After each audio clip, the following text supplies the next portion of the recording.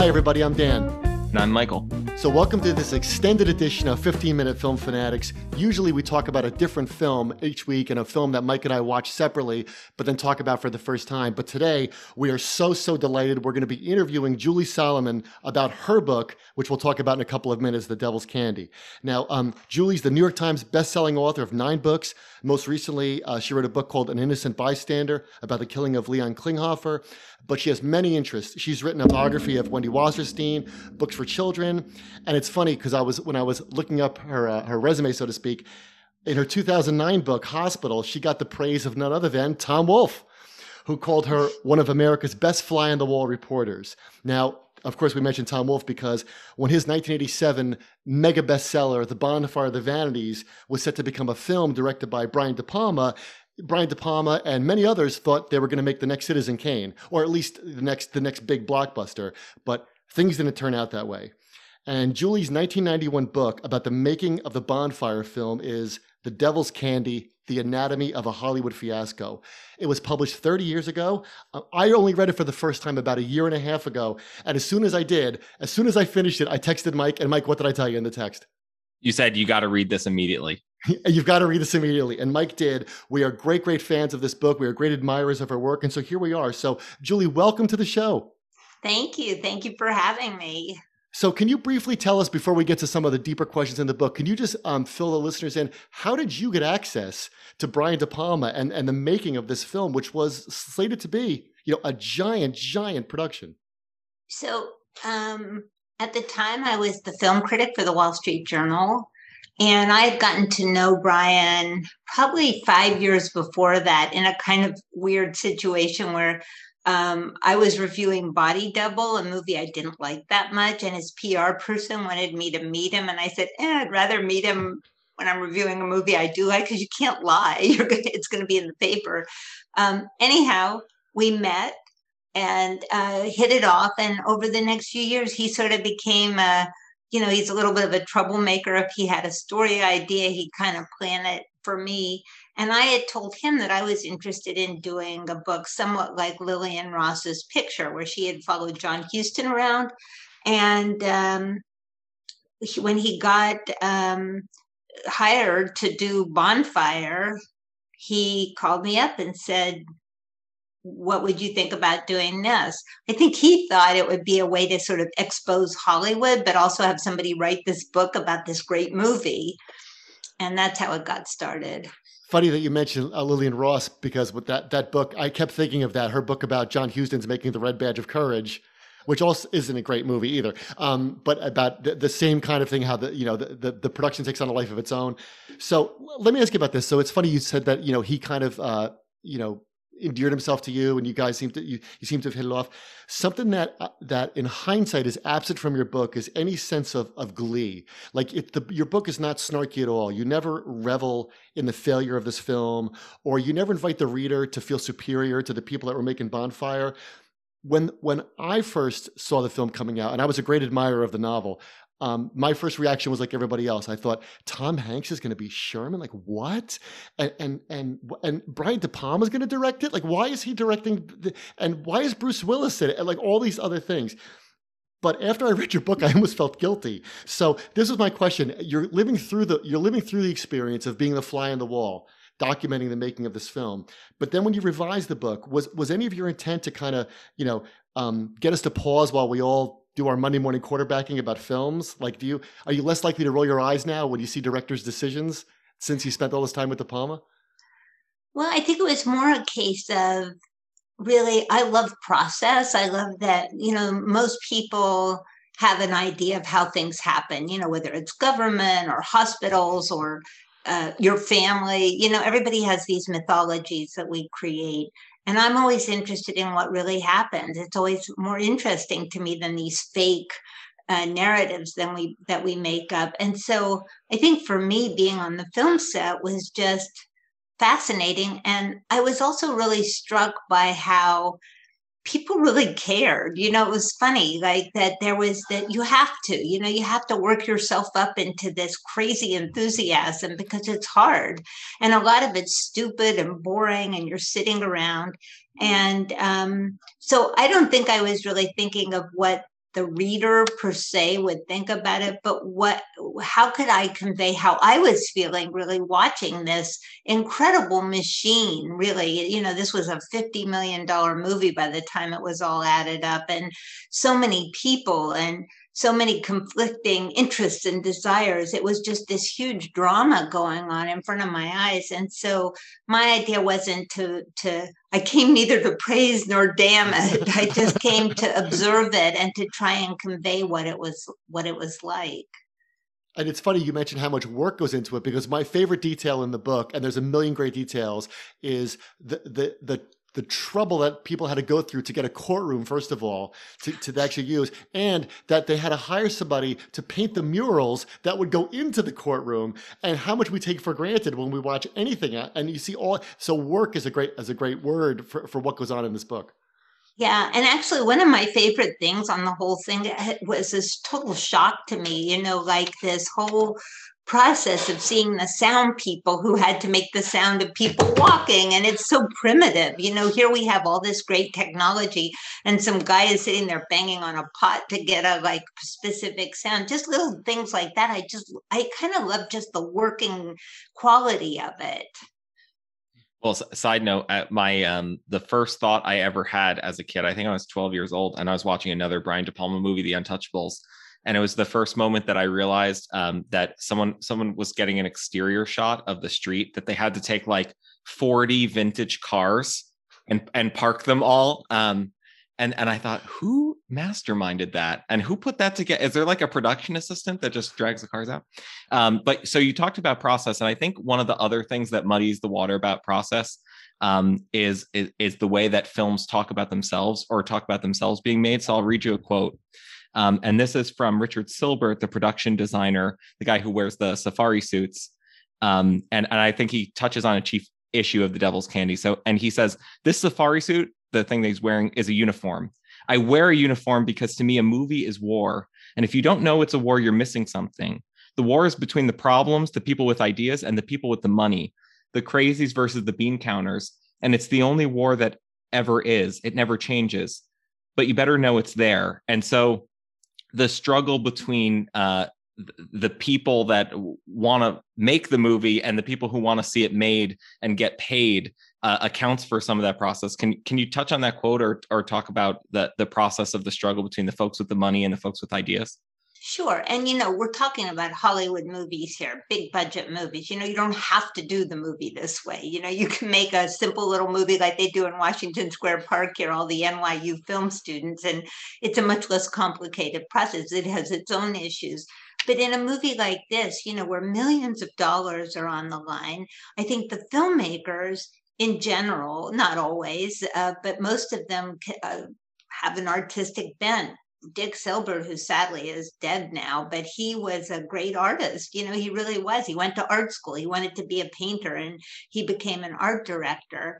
And so, but when you're doing it for a big budget Hollywood movie, you immediately have to chip away from your vision, because you're not making some pure canvas alone in your studio. You're making something that has to win over millions of people, and automatically it starts going to a lower common denominator. So that's one of the battles. In Bonfire, because they shot so much of the film on the streets of New York, they just had the logistical nightmare of dealing with the city and the savvy of people in the city of, oh yeah, you want to film in front of my building?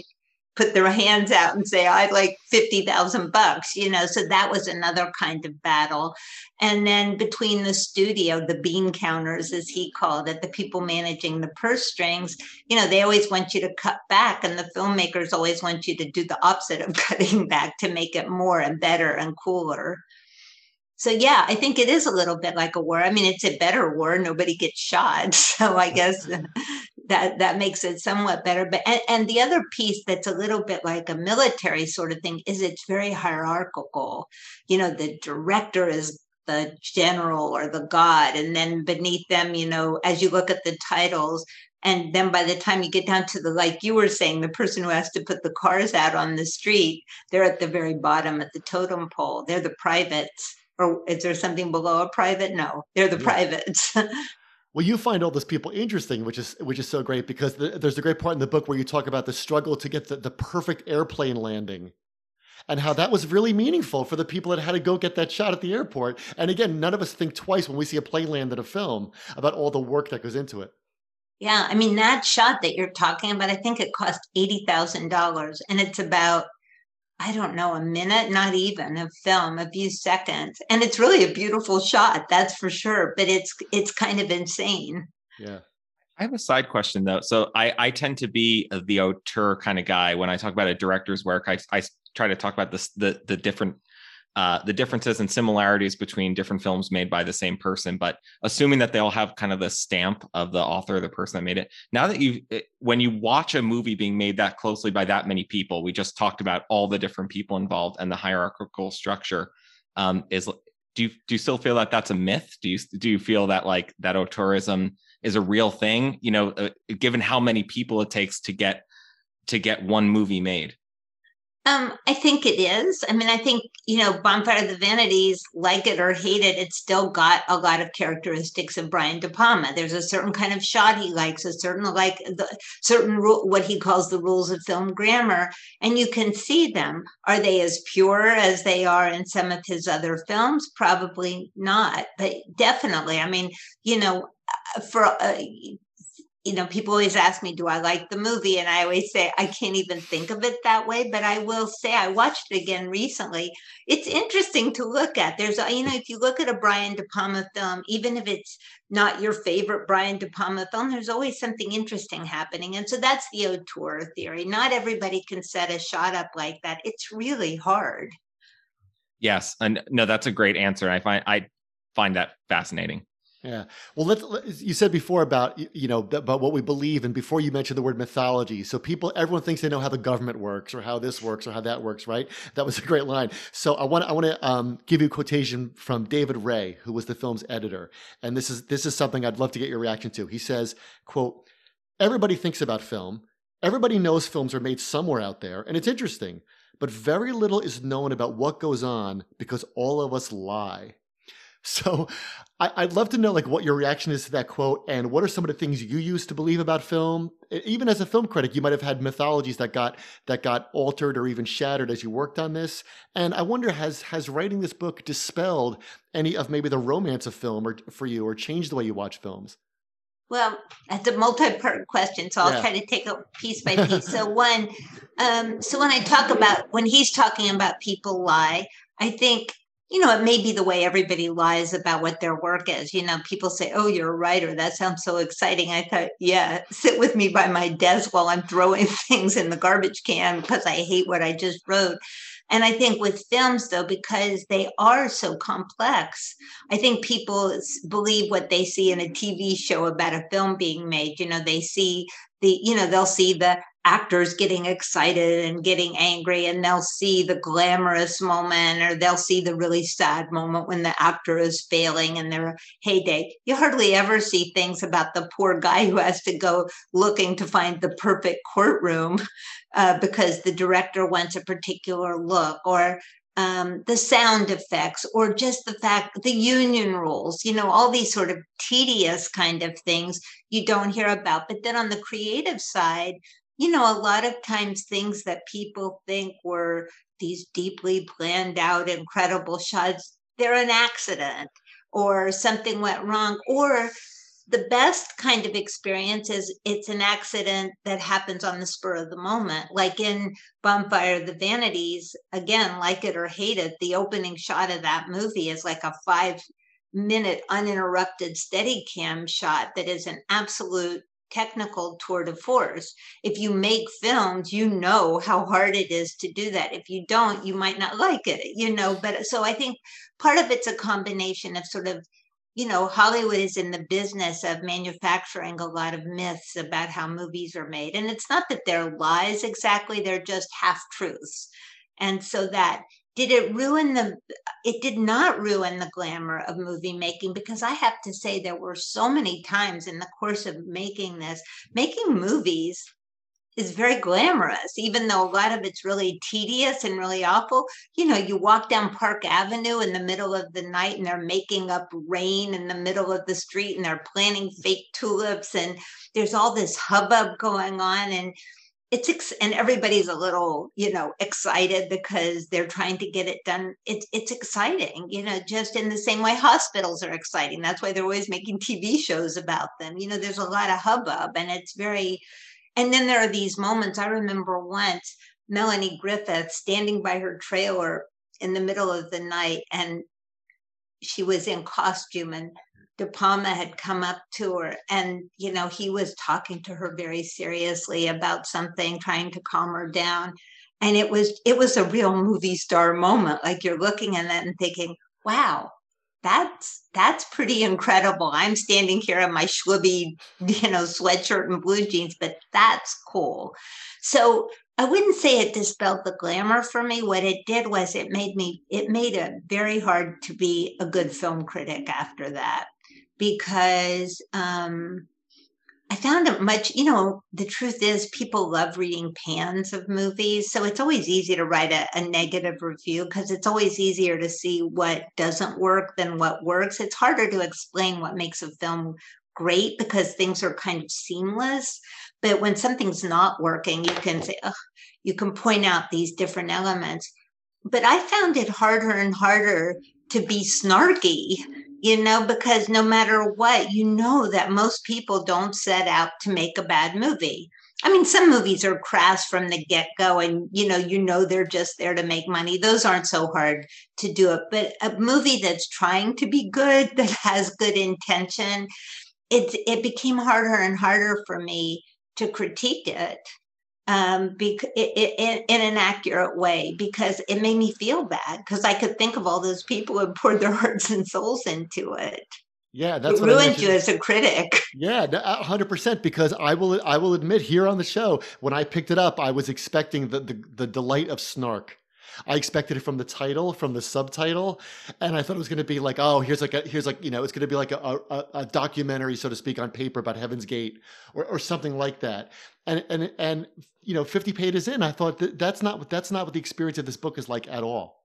Oh, I'm so glad to hear that, because it wasn't what I intended at all. And, I guess for me also, especially now, having written so many books myself, I know what it's like to go in with, all great intentions. And sometimes you really nail it and people really respond well to it. And sometimes you don't.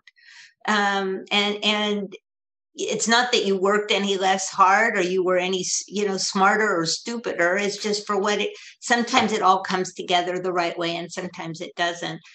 Bonfire probably in retrospect was impossible to make as a movie. The book is just too complicated. It would probably be a really great, TV series on Netflix series, yeah, or HBO or something.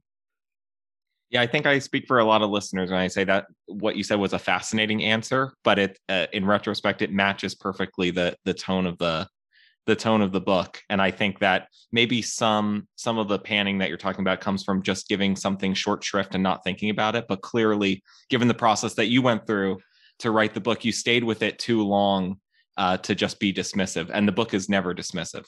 Well, I'm glad to hear that. Thank you. I mean, it was never my intention. I have to say, when the book came out, my book benefited a lot from the fact that the movie got was considered such a huge fiasco. And it was really terrible because De Palma really put himself at risk in a lot of ways by letting me be the spy on the set. And, I benefited definitely from that. And some of the reviews of my book were much snarkier, adopted a snarkier tone than I did. That's for sure. It's funny how you said things don't always come together, because before when we were waiting to start the interview, Mike and I were talking about books we love, and we happened to talk about how the Coen Brothers movie of the film of True Grit is so much better, we think, than the original with John Wayne. And then so we said, why do you think that is? And I said, it's funny because, and I'm reading like Patty Chesky's novel of Altered States, which I don't think is a great movie, but the novel is, and it's funny that the movie follows it. And we said, it's funny if you watch the 1968 True Grit, Henry Hathaway directed a million Westerns. John Wayne did Robert Duvall, you had Glenn Campbell. It follows the book. It has a lot of the original dialogue from the book, but it just doesn't click. Whereas the Coen Brothers ones, things come together and it clicks. Yeah, no, and some of that is some of it's luck, honestly. That's the other thing that I really came to appreciate was the mysterious thing of casting, or sometimes you cast somebody against type and it becomes like this amazingly incredible thing, and sometimes you cast them against type and it's not good because they're against type. So it is, I think the example De Palma always used, the reason he chose Bruce Willis to play the British journalist, which was an interesting choice, but he had remembered Lolita, which was a pretty good movie, and James Mason does the voiceover, and because he had a British accent, De Palma had it in his mind that if it was somebody with a British accent, it would be a bomb. That's so funny. Yeah. Yeah, and the casting is so funny because again, we look back at it and we think, well, Tom Hanks is probably the single most likable, bankable face in Hollywood, and you're going to have him become this total SOB, the master of the universe, and so that's really casting against type. I mean, it was earlier in his career, but still, he'd already established himself as that kind of guy, and you could see sometimes, like you said, these work and sometimes they don't. Well, and the other thing that happened with the film and subsequently is that I think people who never read Tom Wolfe's book, more of those people would like the movie than people who had read Bonfire of the Vanities. If you read Bonfire of the Vanities, you have your own idea in your head of what the movie's going to look like. People who came in cold were more forgiving.